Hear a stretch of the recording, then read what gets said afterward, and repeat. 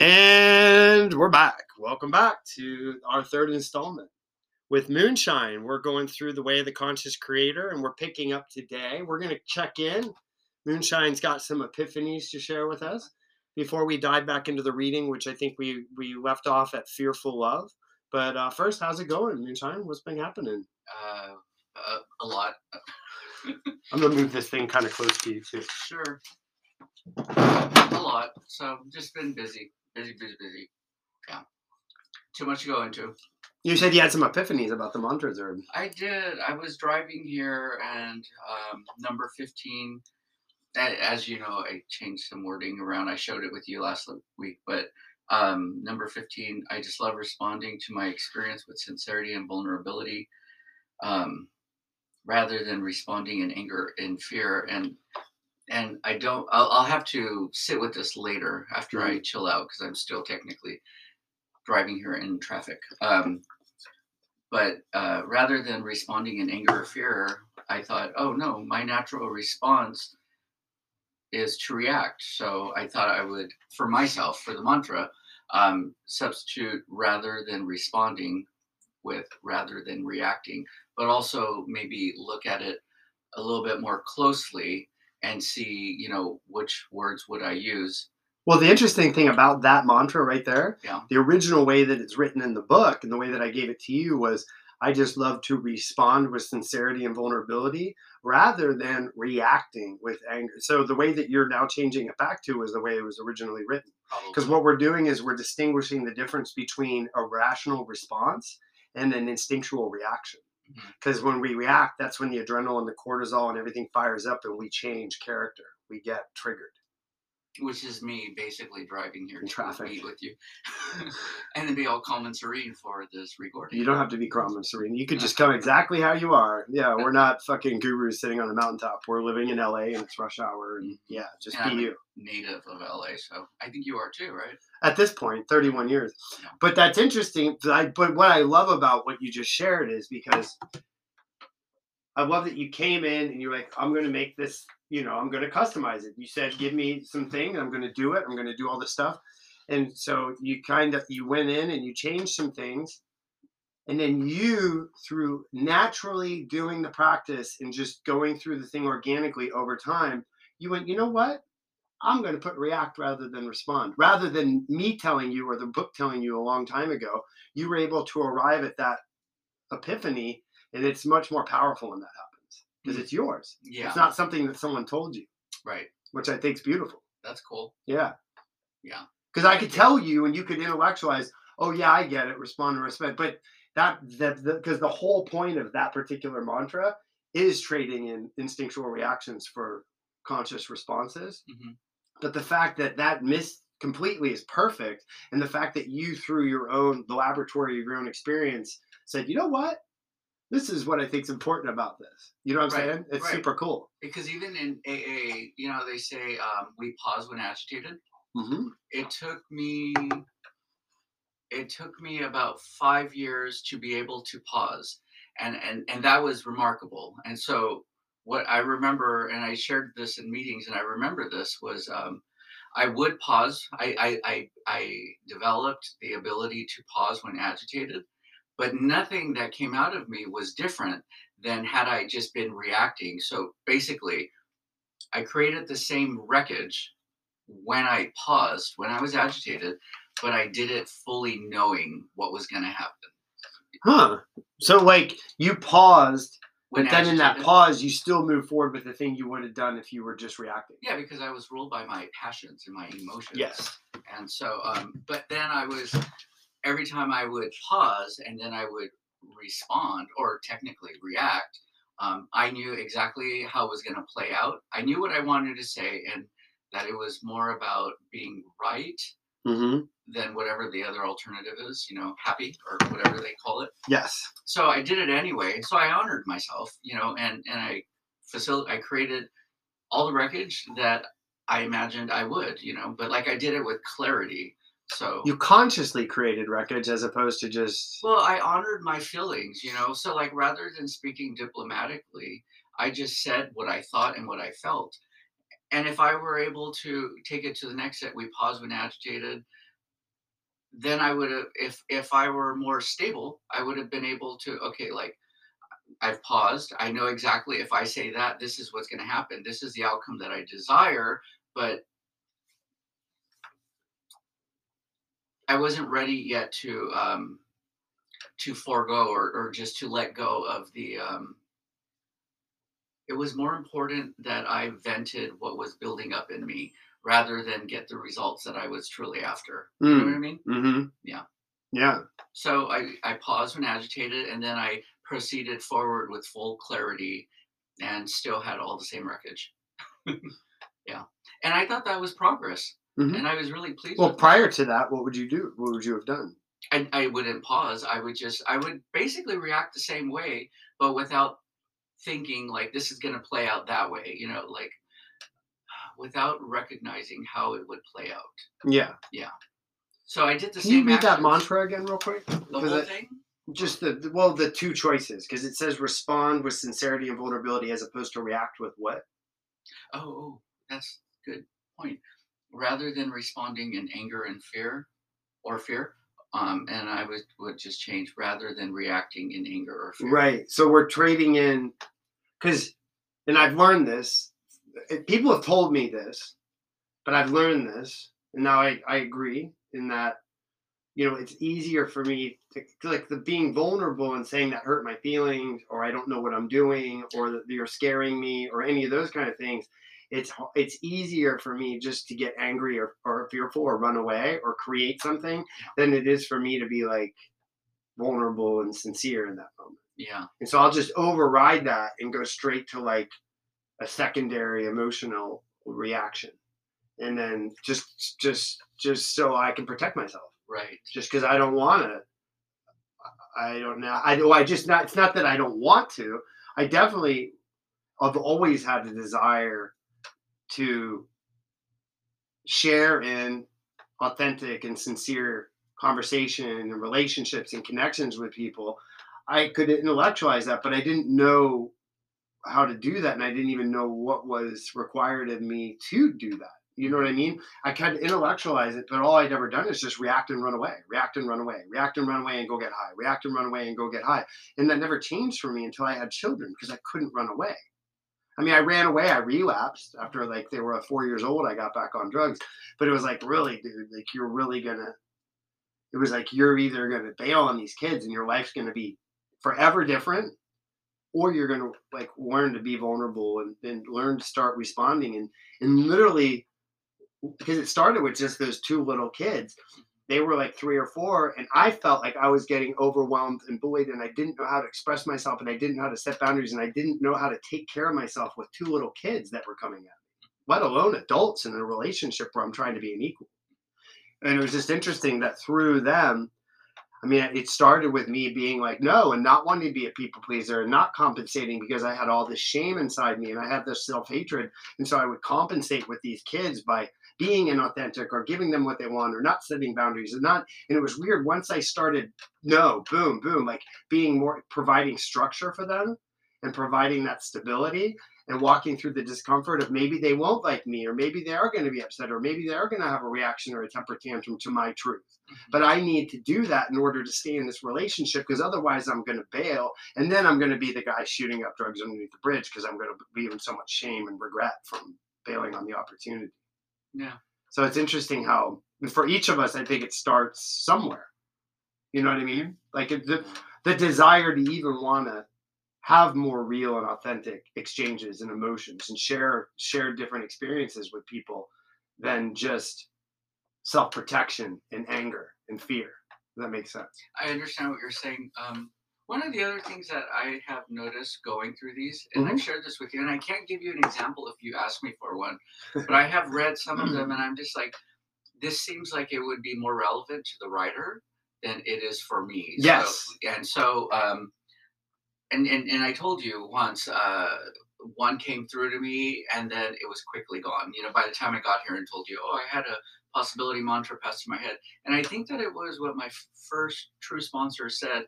His first prayer that he came up with all by himself um, was, "God help me not be an asshole." And Mm. when I heard him say that, I just knew like, oh, this is a guy that I want to sponsor me. And so uh, yeah, I forget where I was going with that, but as Well, you were speaking, I was um, I realized one of the words that I would put in, not rather than respond in anger or fear, would be rather than react in fear or defensiveness. defensiveness. Yeah. Well, and see, that's the thing. So and just to reiterate from people that are home, and the book's going to make this much clearer. But the way that the practice is presented and suggested in the Mantras for Recovery book is like, look, here are these generic set of mantras. Do them regularly for this amount of time, and then at a certain point, you're gonna run into the same thing, but you have to do them regularly and then stick with it, and then eventually a lot of words are going to change. A lot of words are going to change, and then it becomes your practice. But it starts with just this practice because I can only out from a place of like spiritual responsibility. I went through this specific thing and had a specific result, so I can only speak on and share that specific thing.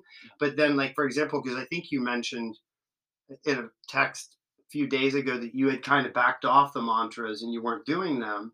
And so, I was like, well, just pray and see what you can commit to for the I week. forgot to pray.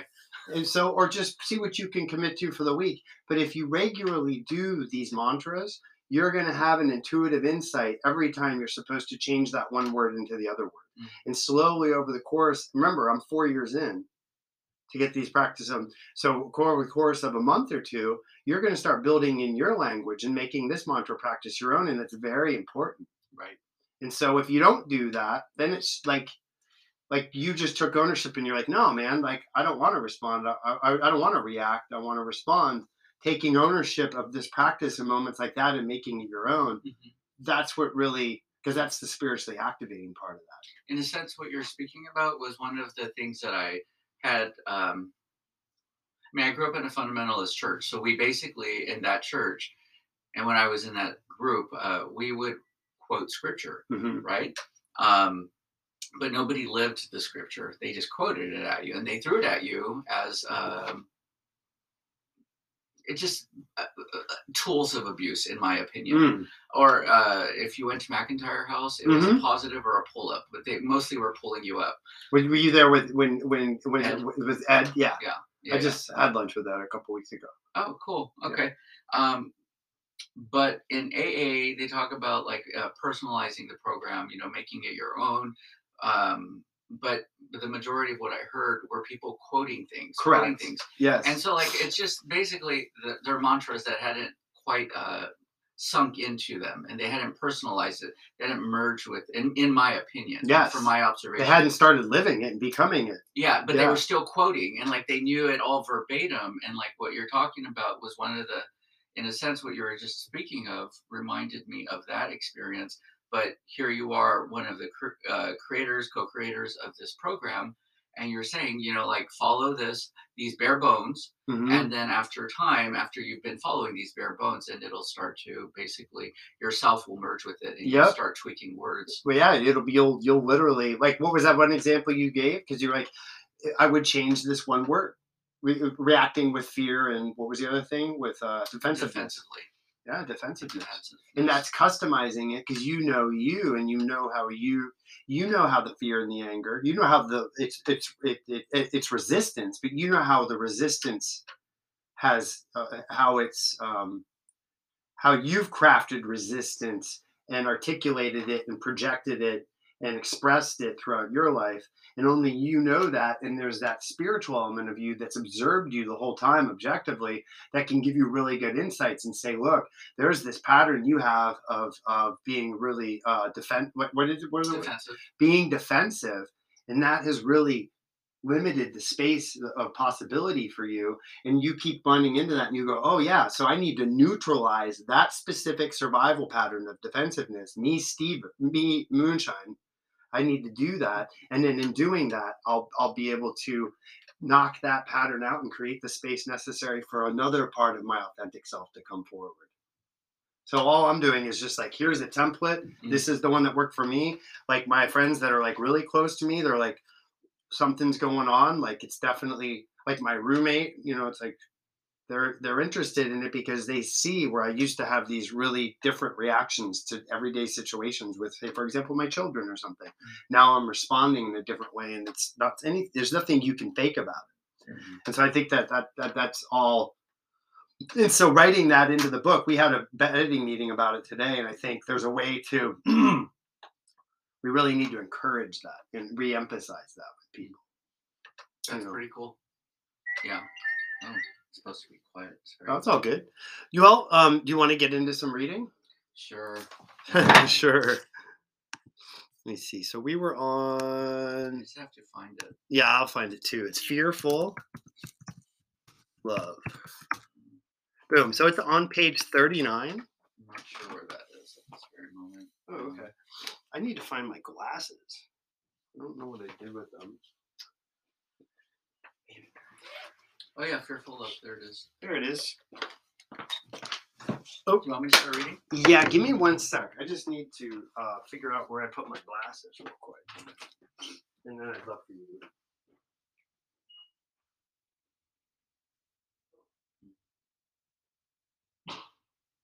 Oh, yeah.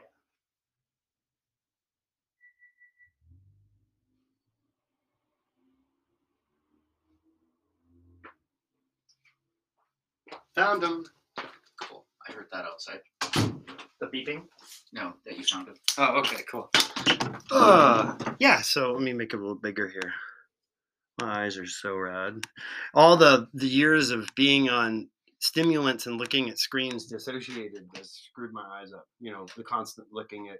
My eyes from the traumatic, like I have trouble focusing, and I usually for a few weeks can't really see things very well, so I have to do a lot of this kind of Yeah, stuff. it's weird. It makes everything like even when you're high, and then you'd be looking at the street lights. There's a little fuzz coming off of them, like when you're doing the drugs. They're not there when I'm not on drugs, but it's some of it's just kind of stayed like that for me because I spent so many hours and days and years looking at those images. Yeah. So crazy. All right, anyway, go for it. Okay. Moonshine, take it away. Fearful love. Small children have yet to learn about a painful love that ends in disappointment. They still have their own internal connection to a spiritual love that allows them to express themselves more freely. They are still aligned with their spiritual nature. The love that fearful, spiritually unaligned adults share is conditioned. As children begin to interact with these conditional expressions of love, they too begin to fear love. Heavy thought. Fear keeps the presence of love in the future, never to be realized, or in the past, never to be felt again. The fearful mind of an unconscious creator views love as a possession or a destination. Nothing could be further from the truth. Love has no agenda, no goal in mind. Love is a simple gift that we seldom take the time to give to ourselves or receive from others. The meaning that we attach to our expressions of love shapes the sad stories that our lives so often become. With each new chapter, we place another condition on spiritual love's ability to be expressed adequately. We slowly accept conditional expressions of love as being real. As this happens, it becomes increasingly difficult to cultivate authentic, loving experiences. Thus, our expressions of love become conditional. You go ahead. Yeah, how is that for? I mean, do you have anything to expand on that, or just kind of personalizing it? Just like when we're kids and we have this connection, and a lot of them, like I couldn't remember. I mean, I feel it again. Like I feel like this. It's almost like a loving, like joyous innocence that's in me that I was not like when I was. I joke around like at Trader Joe's. I'm like, I feel younger now inside myself than I did when I was 20. Like I felt like I was 80 years old when I was in my early 20s because I was just so Relate to that. tormented. Yeah. And now I feel much younger and more in like I don't feel that burden in that same way. But I don't know when that burden came. But that Burden? the burden of having the weight of the world and just feeling so tormented and feeling like so when I was feeling so old as such a younger person, not feeling joyful innocence, not feeling any of that. I was just feeling, in fact, that it wasn't until I really got on drugs and was able to totally disengage whatever that character or that persona or that identity was, until I found drugs to disengage that and kind of shelf that and make that neutral for a little bit to put it into a dormant state. And then I could reaccess. For there was a time period there where then I could reaccess and I could feel that innocence and that youthful joy and that magic of like whatever the fuck this thing's supposed to be. But it didn't take long. It's almost like that addiction's like a virus, and it learned how to then come back. Like then it didn't give me relief, and then the drugs didn't turn that thing off. That thing stayed on and used the drugs to maintain its control. Does that make sense? Hmm. And so then through this mantra practice, little by little, gradually, I've been able to turn a lot of that off and power it down and put it into sleep, kind of put it to rest. And now I'm feeling this feeling that maybe I was born connected to, but I lost conscious contact with it when I was so young because the world, my dad The left when I trauma of was your 1 years environment.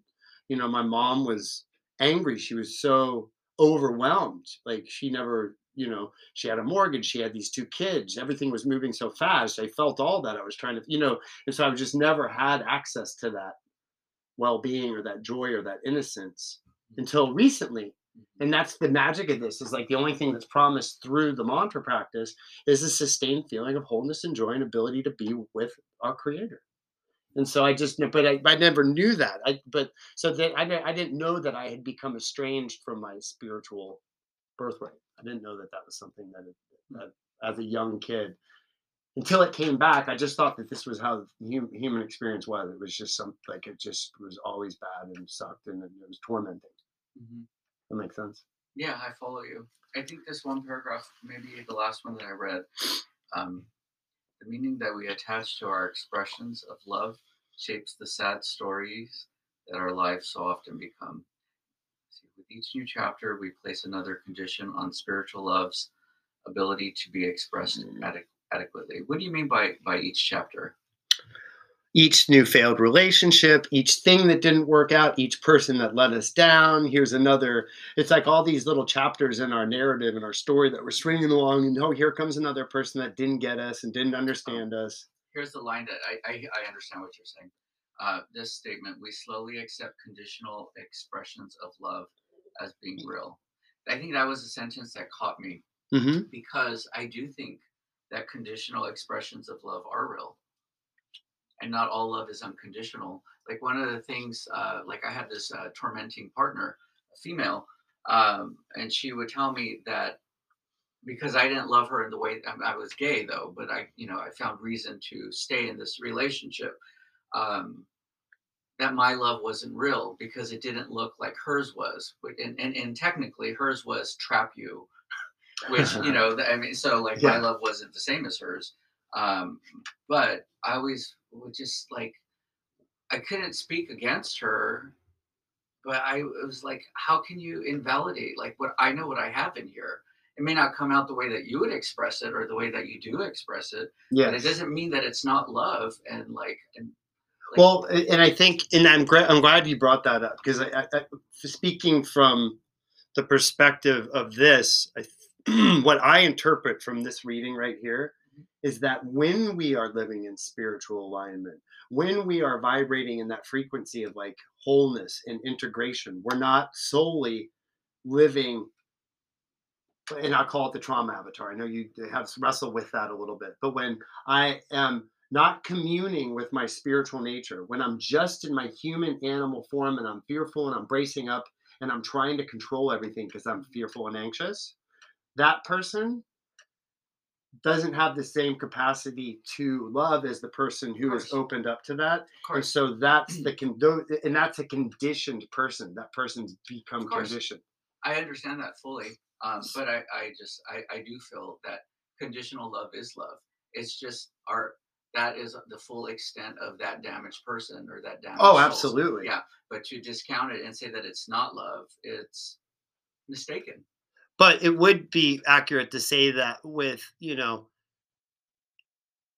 as we continue to create our experiences from that place, it's a place of you go out of spiritual alignment, fearful and Mhm. reactive and need fear and control. Well, to be real basic here, we're spiritual love and truth, and instinctual fear and control. Does that make sense to you?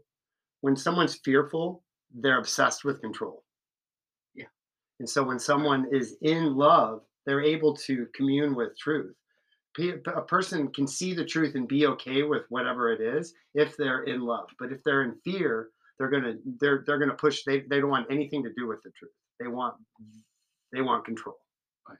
So there's fear and control, and a person who's living in survival mode, who's living in fear and has that need for control, that person, as they move through life and they create one difficulty after another, and they keep attracting partners Mhm. with that fear and control mindset, and they keep attracting and creating all these situations from that limited perspective, over time they become more and more disheartened and, Of bitter course. and cynical. Yeah, yeah, And so that's the conditioned yeah, uh, love. So it doesn't mean that those expressions of love aren't valid, yeah. but they're handicapped, and they're getting more and more Of course. handicapped as we move through and Right, we right, right. continue to live in those patterns. I hear you. Okay. You want to keep reading? How about you? Sure. Are you okay? Yeah, yeah. I feel like it was about time to flip this tape. All right, I'll read. So fear is never. Oh wait, Keeps us. fear. Where were we? Fear keeps us. Okay. Fear keeps us from recognizing this fact, much like bodies on a battlefield may obscure the soldier's true cause of death. Soldiers don't mysteriously die. They are sent to their death by the destructive thoughts of their masters. The same holds true for us. Our capacity to create authentic expressions of love is doomed by our own destructive, fear driven thoughts. And that's kind of what we just talked about. Yeah. So if we're living in the survival patterns and we're fearful and obsessed with control, we're kind of doomed by that perspective, and we can only create within the confines of it. Mhm. And that's what these mantras do, is they help us to get above those, and maintain a vibrational field above them long enough to create something new. Because if we keep slipping back into them, it's like relapsing. Every time we go back into our survival patterns and again, it's like we're relapsing. We're just picking up the bottle, we're smoking a hit, we're taking a hit. It's the same thing. So fear is never the problem. Lack of spiritual connection is always the problem. Fear is nothing more than an emotional indicator letting us know that we are no longer living in alignment with our spiritual nature. Whenever fear cuts us off from spiritual well being, we diminish our awareness of what is truly possible. We need the power of spiritual abundance to create beyond the mold of our conditioning. So we need to be able to commune with that spiritual perspective and that wisdom and that love and that truth in order to start creating beyond the mold of what we've created. Because we've created a protective thing. We've created a protective shield around us almost. Mhm. But it doesn't let much in or out. Mhm. You, Right. you, you want to read? Sure. I mean, I can if you want to, but I feel like you can absorb it better when you read. Oh, yeah. I was also highlighting something when you. Yeah. Anyway, uh, when we are in fear, we are disconnected from spiritual love. This makes us unable to fully appreciate the gift of life. This inability shows up as resistance. For example, a fear of dogs creates resistance to petting our neighbor's puppy. Similarly, our fear of people creates Sorry about that. our fear of people creates resistance to reaching out to a new neighbor. This resistance keeps us from sharing in vital and necessary human experiences. As this internal resistance persists, we begin to tell ourselves that the absence of meaningful connection we experience is happening to us. You italicize too. We are unable to recognize that it is our fearful, spiritually disconnected mind that is the cause. In this case, in this state of spiritual scarcity, mental, emotional, and physical disease manifests. This self inflicted suffering comes not from our fear of what could be, but rather the result of living in perpetual fear. At this point, we are lucky to be put out of our misery. Oh. Yeah. The writer is very extreme. I mean, it is what it is, man. I'm not gonna pull any punches. Okay. However, those who are not so fortunate those who are not so fortunate carry on in this state of soul twisting purgatory An impenetrable wall of fear hijacks our capacity for love. The absence of love causes us to die incomplete and unresolved. This happens every day.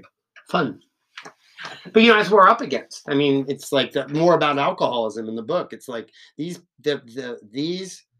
ingrained and automatic survival patterns are progressive, and they get deeper and more automatic the older we get. And if we don't do something to intervene upon them and start to fill them in and do something else, they'll just take us out and they kill everyone. I'm going to tell you what I'm really enjoying about reading this. And, I do have from time to time, like it takes me some time to absorb because, again, like I said before, the lines are so rich with theories behind them, but it's only stating the hypothesis. It doesn't show the supporting material that led to this thought. And I don't disagree with the thoughts, but it's just like they're so rich that I would really have to contemplate. I could never read this by myself the same way we're doing here. Mm. I would have to read and absorb and ponder, take a Yes. break, read, absorb, and ponder. But anyhow, I do remember one of the most crotchety old timers when I was getting sober. I was asking, why do they act this way? And somebody told me, well, Steve, or Moonshine, people don't generally get clean. They use the word sober and become better people. They just stop drinking.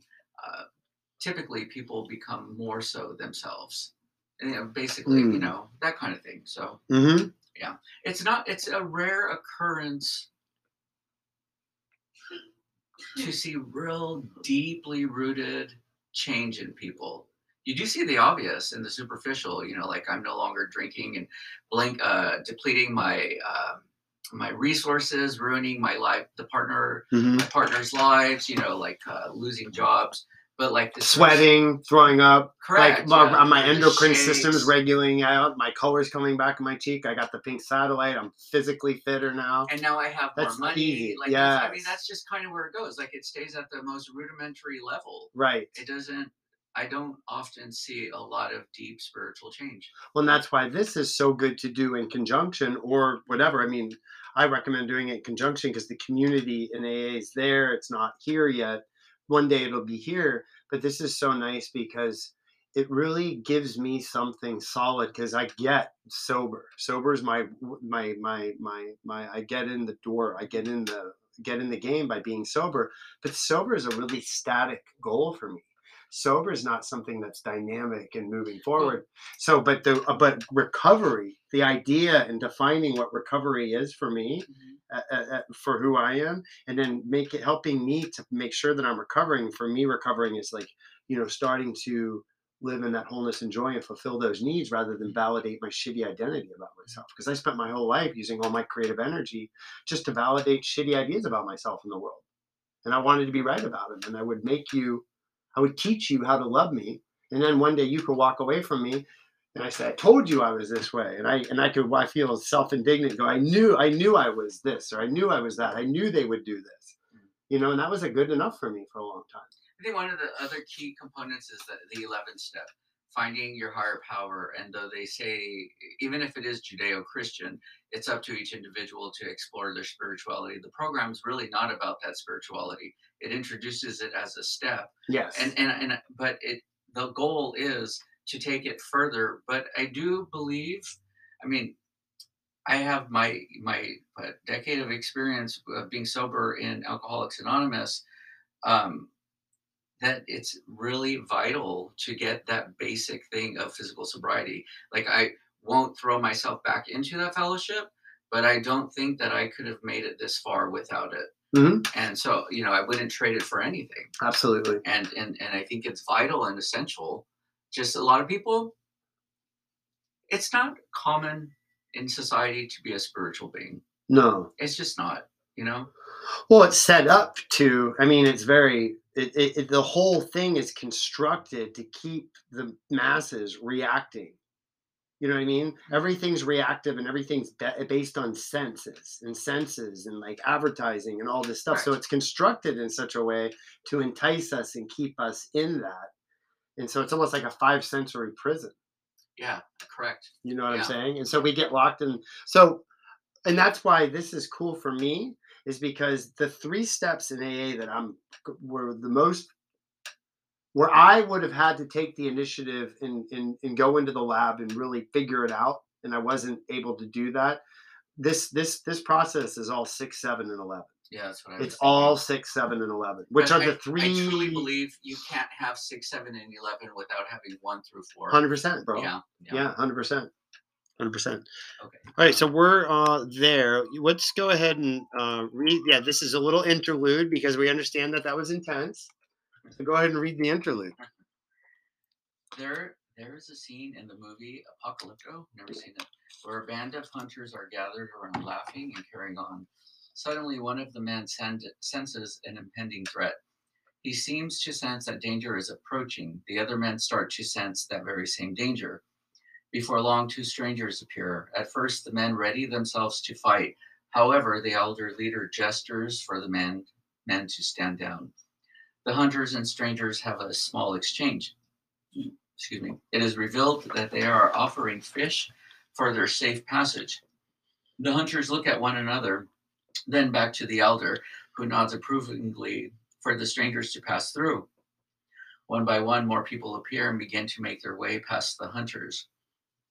Amongst the passers-by, there are women carrying babies and elders who can barely walk. They look disheveled and traumatized. The man who made initial contact looks around and then proceeds to tell the hunters that their lands had been ravaged. The elder son appears to be deeply affected by this news. He reacts by moving forward to join the strangers. His father calls for him to be still. The son reluctantly obeys his father's command. The disheveled villagers pass and the hunters carry on with their day. As the hunters approach their own village, the elder stops his son to ask him what he saw. Initially, his son does not understand. The elder responds, "Fear, deep rotting fear. They were infected by fear. Did you see that? Fear is a sickness. It will crawl into the soul of anyone who engages it. It has tainted your peace already. I did not raise you to see you live in fear. Strike it from your heart. Do not bring it into our village." Hmm. Hmm. Is that a real movie? Yes, Okay. it's about the Mayans. The Mayans? Mayans. Yeah. Well, it's about the end of the Mayans. So the Mayans disappeared, but then the Aztecs were left with all their technology and their pyramids, and they went back. They actually reverted. This is an interesting thing. I forget the guy's name. It's like Quetzalcoatl or something, but he was the main Mayan dude, and he went to the Aztecs. He said, "Check it out. We're bouncing. You guys don't go back to like doing your human sacrifice bullshit. We left you all this stuff. All you got to do is maintain what we've shown you. We've been here for 800 years or whatever."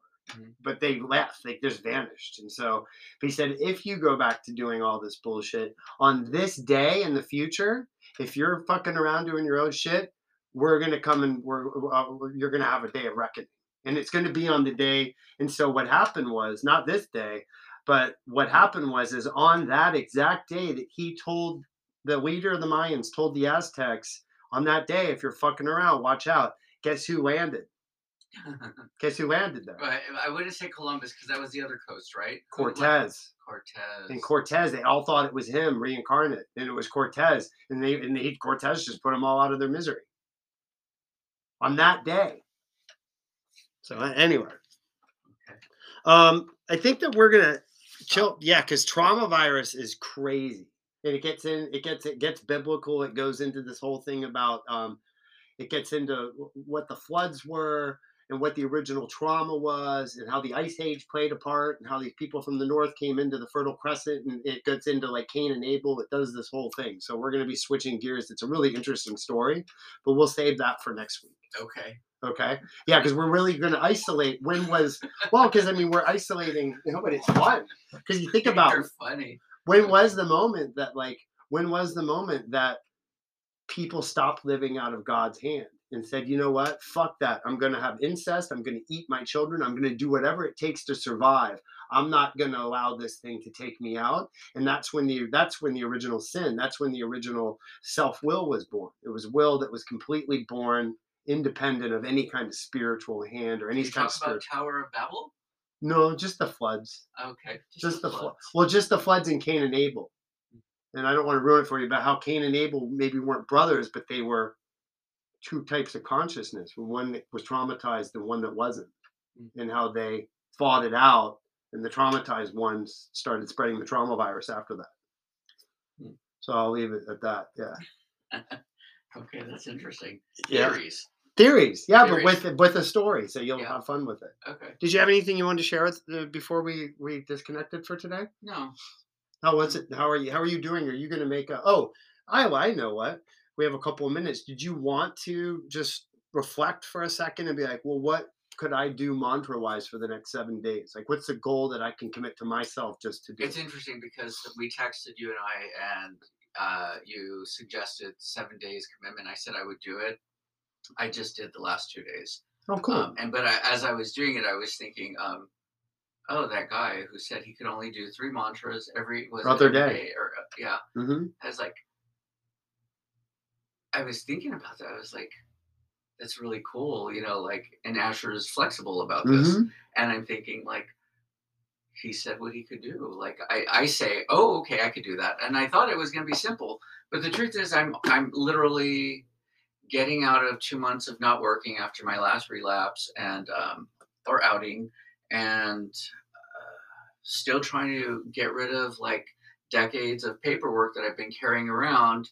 And also, I'm just a lot of stuff. I'm just doing so much that it's not practical. At the time, it wasn't practical for me to say I can do this on a daily basis. Well, to be honest, just to be like, because that's all this is. So this is for like where AA is, we're going to be, the desire for sobriety is the only thing. Here it's a desire and a willingness. Because if we're not doing the mantras, we're not connecting with the energy that's going to help us undo this thing and start to. I would say I disagree with that. Well, no. I mean, having some, I mean, you, having some degree of willingness. I'm not saying Asher's willingness. I'm not saying, but if we're not making some commitment to do something and put some energy towards the mantras, you're making energy. You're driving across town. We're sitting in these podcasts. We're reading all this stuff. Right. You're obviously demonstrating willingness. The 7 days. I didn't do the 7. There was no. I know. I was just saying, make a 7-day commitment, even if you can do 6 mantras in 7 days. Whatever the thing is where you start. I wasn't saying do something every day for 7 days. I was just saying break it up for a week and be like, what's possible for me for a week? What's possible for me to do, for me to say I'll do and then do? Because my experience is once I started getting into mantras, it helped me with the organization, with the employment and all these other things. I was backwards. I was thinking I needed to get everything in order and then do the mantras. I didn't realize that all of it came from me doing the mantras, put my brain into order. So then everything was easy to do.